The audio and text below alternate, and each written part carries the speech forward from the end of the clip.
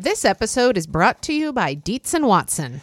Molly, it's time we have the talk about hot dogs. Oh, okay. Well, hey, I'm looking for a hot dog that's the real deal, Matthew. Like a classic hot dog that, like, when you think of, like, the platonic ideal of a hot dog, I recommend Dietz and Watson's Dietz Dogs.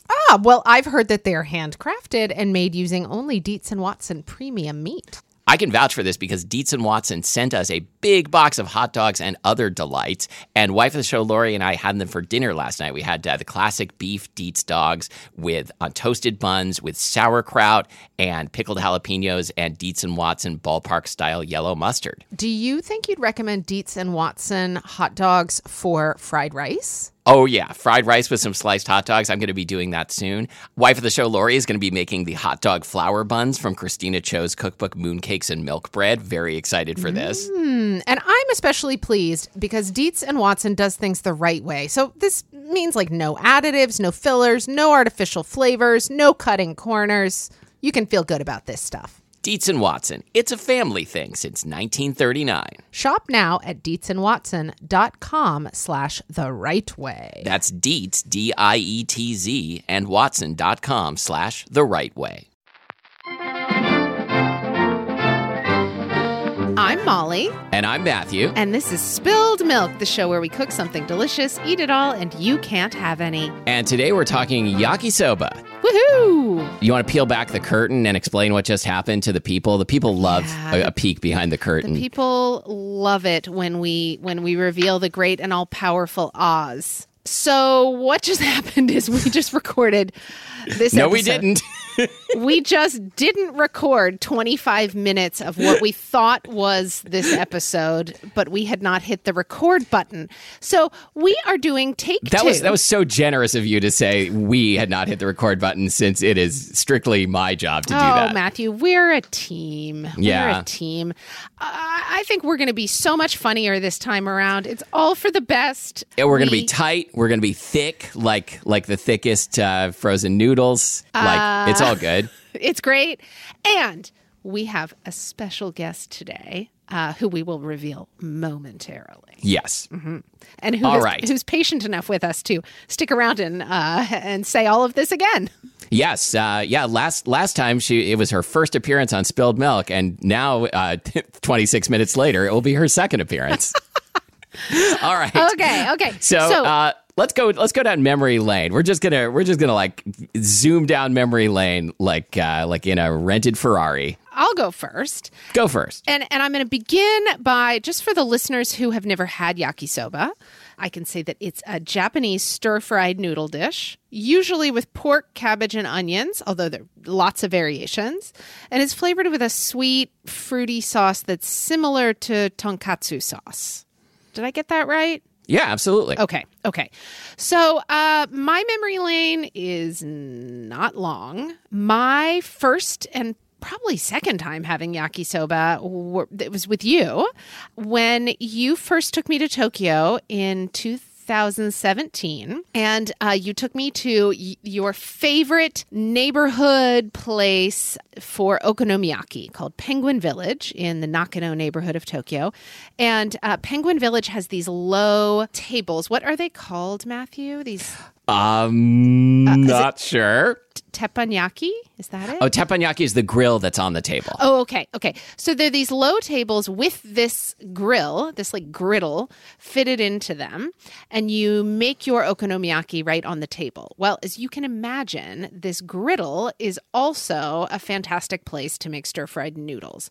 And so I had my first yakisoba with you at Penguin Village, and it was delicious, except I think you put too much pickled ginger in it. That does sound like something I would do. My first yakisoba experience was at a place on Broadway that's closed years ago, and it's one of these restaurants that's closed, and because it no longer exists, it takes on kind of an outsized footprint in your memory lane.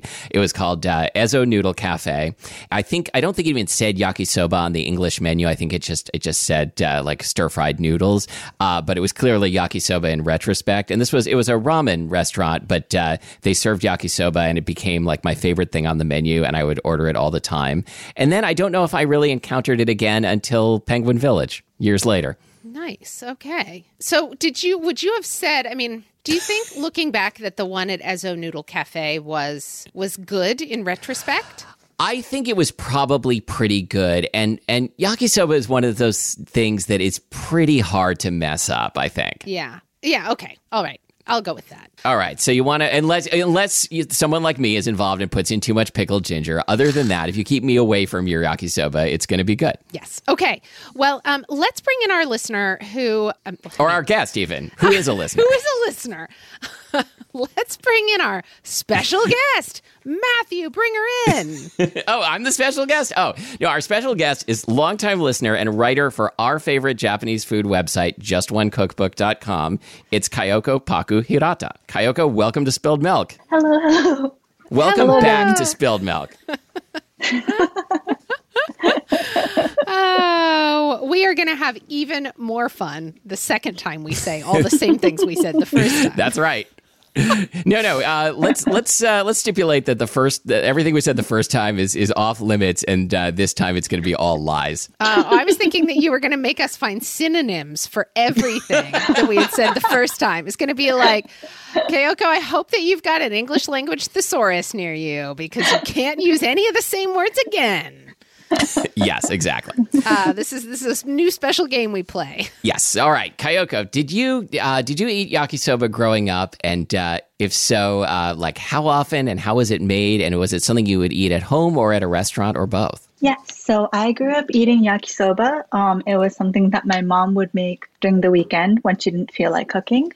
She would use up leftover scraps of veggies and protein in the fridge and fill our stomachs up. Yeah, it's really that kind of dish, but like for being that kind of like, sloppy Joe sort of dish, it's like incredibly good. I can't believe you just like used the word sloppy Joe anywhere near it. It has nothing to do with sloppy Joes, Matthew. People are going to be picturing like noodles with like chunked up saucy beef on top. It's not like sloppy Joes, but Kayoko, when you were talking about that, like what jumped to mind was like, what did my mom make like to fill up 3 hungry kids, when she didn't feel like cooking? It was canned sloppy Joe mix.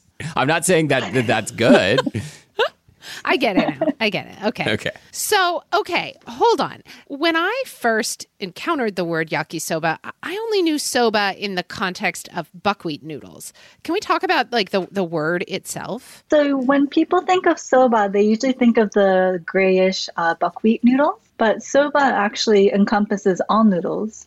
So the word yaki means cooked, and soba is noodles. So yakisoba meaning fried noodles, stir-fried noodles. There's also yaki udon, which is fried udon noodles. That's really good similarly the same way as yakisoba, brown sauce, veggies, stir-fry. In the case of yakisoba, so the noodles they're actually like ramen noodles. It's a wheat flour noodle that's kind of more like yellowish in color. The wheat noodles are, kansui is added to the noodles. A chemical reaction occurs to the noodles, so it has a yellowish tinge. And kind of a springy texture, I would say, like ramen noodles, like especially like fresh ramen noodles that you can boil them and then stir fry them, but they're not going to get mushy unless you like really overboil them. Mm-hmm. Yeah, I think they're a little bit more thicker than ramen noodles, so it holds up even when stir fried. So let's talk about how this dish kind of comes together, because like we mentioned sauce, but it's not really a saucy dish. Like how do you, Kayoko, when you make yakisoba now, like how do you make it, and like what do you like to put in, and like what do you like to garnish it with? So whenever I make yakisoba, I do the same with my mom. It's also, I can clean up the fridge with leftover scraps. I like adding whatever sturdy vegetables like bell peppers, leeks, scallions. And for protein, besides sliced meat, I like adding fried tofu, atsuage, frozen seafood mixes, and ground meat. And sometimes if I'm feeling fancy, I might add a fried egg on top. Oh, I didn't know you could do that. Yeah. That sounds very good. I also love the idea of leeks in there. I hadn't thought about that, but I bet they would caramelize a tiny bit. Like, I don't know. Oh my gosh, that sounds so good. Yeah, I mean, that's like probably my favorite thing about yakisoba is how you cook, if you're using sauce, whether you're using sauce or a seasoning packet, it's not like a wet dish. It you cook it down so that the noodles themselves kind of like caramelize a little bit against the pan. I love that. Mm-hmm. Yeah. Besides the brown sauce, I like using fish sauce for a lighter version. Lime salt, and if I want a little bit of spice, I get a little bit of gochujang, the Korean spicy paste, or dayu, which is chili oil, or shijimi, a little bit of shijimi on top. Oh, yeah. I will often put homemade, like I love making homemade chili oil, and I will often add that like just before serving, kind of toss that with the yakisoba. Matthew, what do you usually season yours with at home? So the one I make at home is kind of vaguely inspired by this one that we had at Penguin Village, which was called their barbecue yakisoba. Like basically, like I think about Penguin Village pretty much every day. It's the restaurant where, and I know we've told this story on the show before, after we ate there the first time, I wrote about them in my book, Pretty Good Number One, and I described one of the owners as looking like a Japanese Patrick Swayze, which is true. And then we went back after my book had been translated into Japanese, and the guy like called me aside and said, "You think I look like Patrick Swayze?" And it was kind of insulted by this. And I, to this day, like I've never been more perplexed by anything than how someone could be insulted by being compared to Patrick Swayze. So we were talking about food. That's right. So they have this dish on the menu called barbecue yakisoba, where the meat is like ground beef or ground pork, and then the sauce, rather than being like the tonkatsu style sauce, is more like yakiniku sauce. So like sugar, mirin, soy sauce, and maybe sake also. So it doesn't have that kind of fruitiness to it, but it still has the sweetness, and it like cooks down and caramelizes really well because of the sugar. So that's how I do it at home. Often, not always ground meat, sometimes no meat, sometimes sliced pork belly, whatever I've got. I have been making mine seasoned with soy sauce and mirin in equal parts, and then a good spoonful of chili crisp. I don't love the sweetness of that one that I had at Penguin Village. And I wanted one that, that didn't have as much sweetness. So this one that I've been making with soy sauce and mirin and chili crisp is like just right for me. I love it. And I usually use bacon in mine. I'll like start out by cooking some chopped bacon and then use the bacon fat, or at least some of it, to cook the vegetables and the noodles too. And so I think that the kind of smoky flavor of that with the soy sauce and mirin and chili crisp, it like really does it. Do you do any either of you, do you do any toppings or garnishes? I don't like the red pickled ginger, benishoga.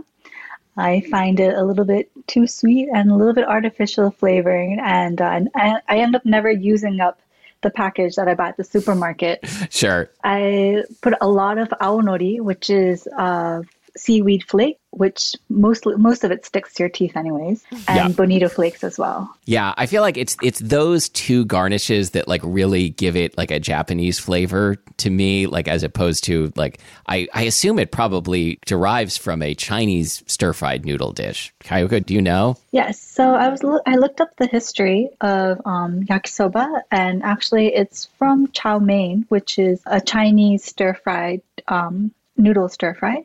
The difference between chow mein noodles and yakisoba noodles is that chow mein noodles have egg in it, and it has a distinctively yellow color to it. The origins of yakisoba is from chow mein. It was brought to Japan in the post-war period, most likely from soldiers and families who were living in northern China when Japan occupied northern China during the war, and brought over by the returnees who felt nostalgic of the food there. So yakisoba, I guess people think of it as Japanese, and maybe it fits in the category of chuka ryori, which is the Japanese Chinese cuisine, but most people associate it as Japanese food. So it's not a dish that goes back like 100 years in Japan. It's relatively new to Japan, right? I almost wonder if the version that I make maybe tastes more like lo mein, because I don't usually put any garnishes on top. I can absolutely see how if I were to put aonori or bonito flakes or the pickled ginger on top, it would turn it like more toward Japan. Yeah. So Kayoko, like we've noticed that typically you will get yakisoba like at an okonomiyaki restaurant where there's already like a teppanyaki grill on the table, and you know, those are both foods that are served at Japanese festivals, and so they're kind of thought of together. Are there restaurants that specialize in yakisoba, or is it only something that is sort of like a side dish at a restaurant that does something else? There's been a yakisoba boom here in Tokyo and other places as well. There's a lot of yakisoba specialty shops that have opened up. There are some that are very high-end, uses really high-quality ingredients. And there's also low-end, very old-school, nostalgic yakisoba shops as well. Wow, I didn't know this at all before you mentioned it, and I really hope this boom is still going on the next time we're allowed to go to Tokyo. Most likely, yeah, should be around. Are there regional differences in yakisoba? This is something that like I have never really thought about until you said you should put regional differences on the agenda. That's another peek behind the curtain. Like I think of it as always being kind of cut from a similar cloth, but are like, you know, there's lots of regional dishes in Japan. Is yakisoba one of them? Yes, there's a lot of regional differences from northern Japan up to the south. Each region, it seems like, has their own distinctive way of preparing it, whether they source local ingredients, how it's cooked and served, toppings. Like there was one that would have a side of curry or like mapo tofu, or some were in soup, and the noodles, some of the noodles were really thin and some were really thick. You know what? I realize now, actually, I did not actually eat this regional variation, but one time when I was in Tokyo, I took the train out to Higashi Murayama, which is like way like out on kind of the western fringe of Tokyo. Although Tokyo, so it's not even quite the western fringe, but it's way out to the west. And it's like a small town, and but still within the city of Tokyo, because that's how Tokyo rolls. I was going to this tea shop, and I got some tea, and I talked to the nice people who owned the tea shop. The guy who owned the tea shop, the pop of the mom and pop, was like, "Oh, you know, while you're in Higashi Murayama, you should try some of our local foods, including our local yakisoba, which I believe was called Higashi Murayama Kuro Yakisoba, so black yakisoba." So, and he like had a magazine about like you know, stuff you should do when you're in Higashi Murayama, and I think it was made with squid ink and like spice blend. And I did not get to try it, although after I had tea at the tea place, the guy insisted on walking me the 20 minutes back to the train station and checked on the way to see if one of the Kuro Yakisoba places was open so we could try it. But it was like 9:15 in the morning, so of course it wasn't. That is delightful. Yeah. Next time. I see this thing on the menu. Wow, I wish there were a menu in front of me.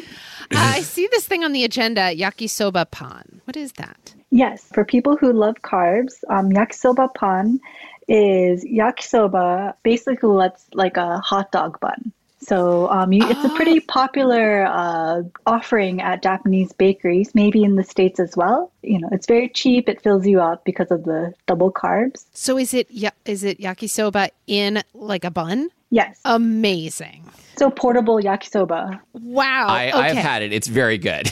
I can't. It doesn't seem like something that I would be drawn to, but I don't know why, because I love yakisoba. The next time I run across one, I will buy it. Yeah, I think they might sell it at Uwajimaya, actually. Really? Oh. Maybe. Oh, this is exciting. What about omusoba? What's that? Omusoba, I think this is more of a offering that you would see at okonomiyaki places, but it's egg crepe omelet over yakisoba. Ah, Oh, that sounds good. Nice. I once had pad thai served that way, which was very tasty. That sounds delicious. I mean, is there anything you could wrap in an omelet that wouldn't be good? No. Well, we can come up with something here. Next week, we're doing M&Ms is our episode. So Yeah. maybe not that. Maybe not that.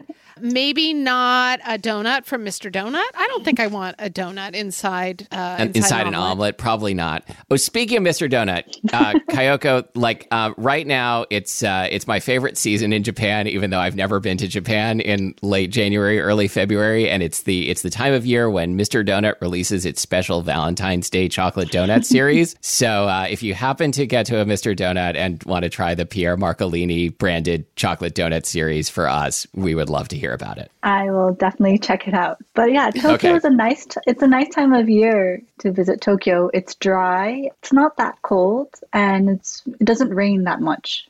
I would love to be there. Yeah, we're lonely. Can we please come visit? Yeah. We should mention that the three of us have actually met in person before. Yes. Back in 2017, we all had fruit parfaits at Takano together, right? Is that where we were? Yeah. And we should do it again sometime. I think we'll be able to someday. Someday. Kayoko, anything else about yakisoba that we didn't get to that you feel like we left out? If I can plug Just One Cookbook. Yes, please. Yeah, I'm a writer for Just One Cookbook. It's a very big recipe site that specializes in Japanese home cooking. It's operated by Nami and her husband, Mr. JOC. And she has a bunch of recipes for yakisoba as well as yakisoba pan. And she also has a video of how to make yakisoba. So if readers would be interested in checking out her videos and her recipes, we would appreciate it very much. Yeah, we will link to that in the show notes for sure.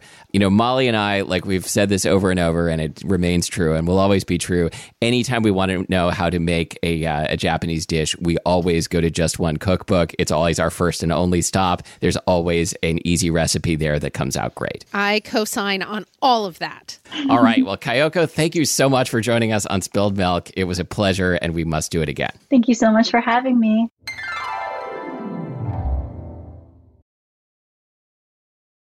Professional welder Shayna Ford used VR training developed by ForgeFX to hone her skills as a welder. The more time that you spend practicing it, that's what separates a good welder from a great welder. VR training can help students like Shayna repeatedly practice specific skills. Virtual reality definitely helps because the more muscle memory that you have, the smoother your weld is.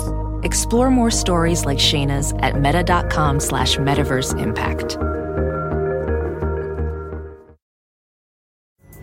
Pulling up to Mickey D's just for drinks? Oh yeah, that's me. Nothing extra, just perfection and a straw. Coming in hot for the coldest cups on the block. Because there are drinks. Then there are drinks from McDonald's. Mix things up with any size lemonade or sweet tea for $1.49. Perfect with our classic fries. Price and participation may vary. Cannot be combined with any other offer. Ba-da-ba-ba-ba.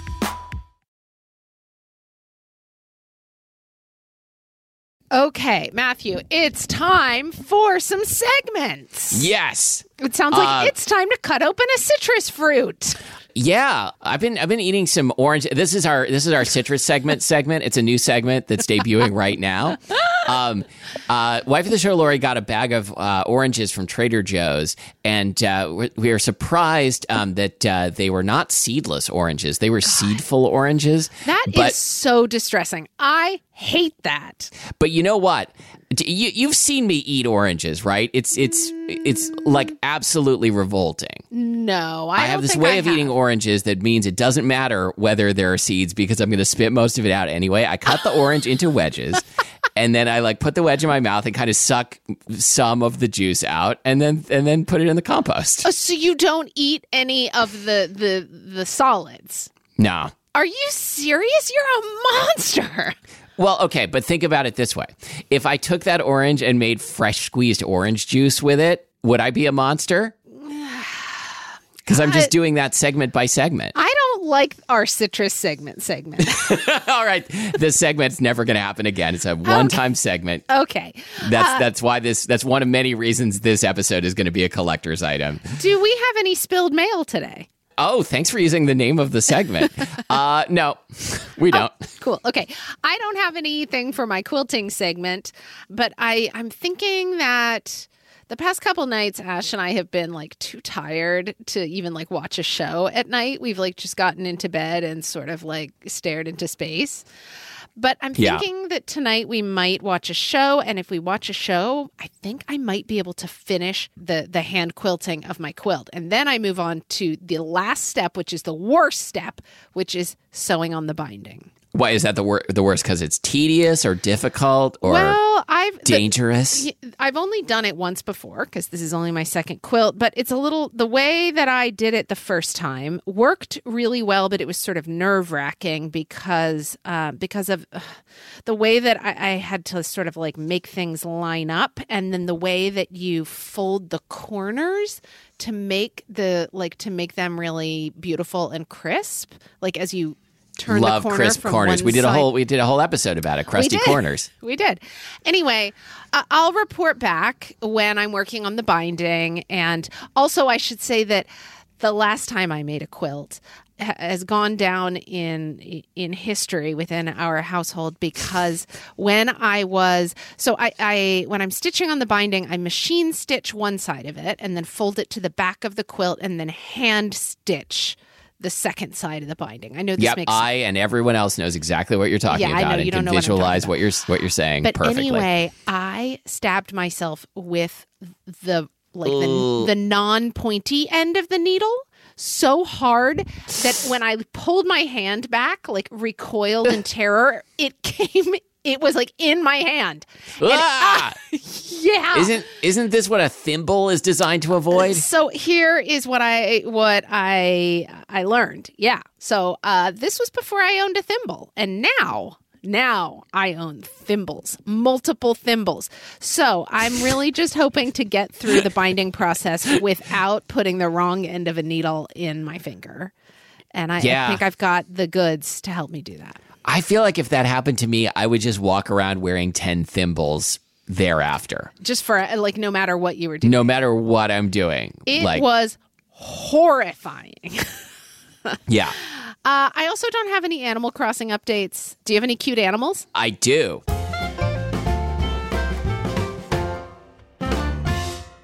So we've been watching Jeopardy! Alex Trebek's final episode aired a few weeks ago. And the first guest host of Jeopardy! Is Jeopardy! Champion Ken Jennings. And so we've been watching his episodes. The fact that Ken Jennings is on has nothing to do with this. There was a... wow, I was going to say, your voice suddenly sort of like took a turn. Like I feel like you have an opinion about Ken Jennings. I don't think he's great. Okay. You heard it here first. That's my opinion. Another fiery rant from Matthew. Well, that makes it sound like I don't think he's a great Jeopardy player. Clearly, he's a great Jeopardy player as a host and as a personality. Maybe not perfect. You know who they should have hired to be the host? Yeah. The husband-wife duo of Matthew Amster-Burton and Laurie Amster-Burton. Oh, Seattle's first family of Jeopardy! I mean, what were they thinking? The two of you together? Like an unstoppable duo. You guys are a force. Yes, we would have rolled over all the contestants. Lori would read the clue, and I'd be like, I can answer that. And she'd be like, you're not playing. You're the host. Okay. That's why they didn't hire us. So there was a category called Earth at Night, which featured many cute animals. And we're going to link to, you can watch the whole category on YouTube. But two of the animals featured were a baby python climbing a tree. I think it was a python. It might have been another kind of snake. And it was cute? Oh, yeah, very cute. And spectral tarsiers, which is like a little primate. Oh, wait, hold on. I've got it right here. Yeah. Oh, wildebeests. They've got wildebeests. Oh, yep. Wait. Oh, hold on. Oh, God. Oh, there's an owl. Oh, there's an owl. Yeah. Well, this was a real smorgasbord of cute animals. Maybe that's not the best word. Oh, God, this is so exciting. I'm just scrolling through. The baby python is not one of the cuter ones. I'll be honest. It's terrifying. But I thought it was pretty, I don't know if it's cute, but it was pretty cool. Okay, the owl, though, you see it kind of scamper across the ground, and that's pretty cute. Yep. Did you get to the spectral tarsiers yet? This is probably our most popular segment, don't you think? Yeah. I've been getting some Instagram DMs from people. At first, I got one from somebody who like just wrote cute animals and like forwarded me a video, and I was like, what the that's heck great. I was like, what the heck is this about? And I deleted it because it didn't occur to me that it had to do with this segment.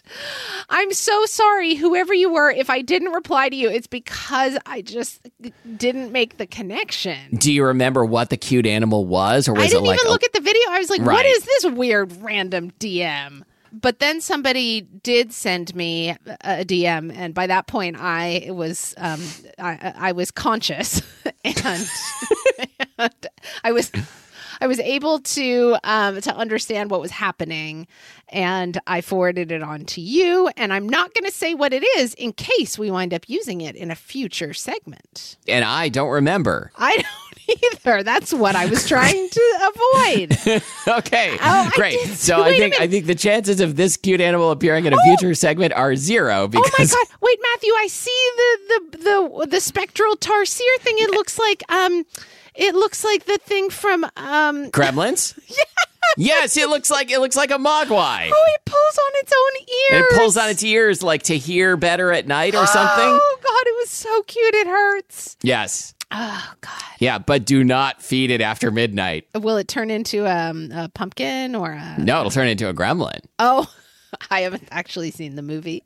I have seen the movie, but it was a very long time ago. And also, I read the novelization of the movie Gremlins, and before I saw the movie. Wow, Matthew, that is an A+ nerd move. And Yeah, I love it. Like I was at someone's house, and and this Gremlins book was sitting out, so I'm like, oh, it's a book. So you were that kid who would like go over to play at somebody's house, and you would just like hole up with a book and ignore your friend? Yeah, I think I was. The way you say that, it seems like you never did that. No, I was the kid who would sort of like call my parents to come get me early. Oh, I would for sure do that also. And I'd be like, do you have any more snacks? Okay. All right, go cook dinner for your family.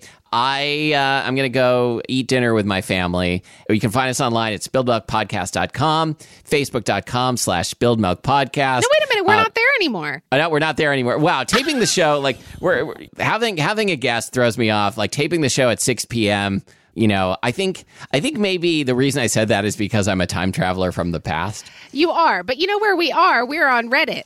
We're on Reddit, reddit.com/r/everythingspilledmilk. Our producer is Abby Circatella. Yep, she's going to cut out that thing I said about Facebook. Hate us. Yeah, I don't know what's going on anymore. Thank you for listening to Spilled Milk. Oh, let me look at the agenda. The show that's commonly found at festivals, okonomiyaki restaurants, and in home kitchens. I mean, that's true, except for I don't know if we're found at a lot of festivals. We're sometimes found eating in okonomiyaki restaurants. Wow, whenever I say that, the word goes on so much longer than I expect, and I'm like still pronouncing it, even as my brain has moved on to the next thing. I think it would be fair to say that it's kind of a fun word in Japanese as well as English. I'm Matthew Amster Burton, and I'm Molly Weisenberg.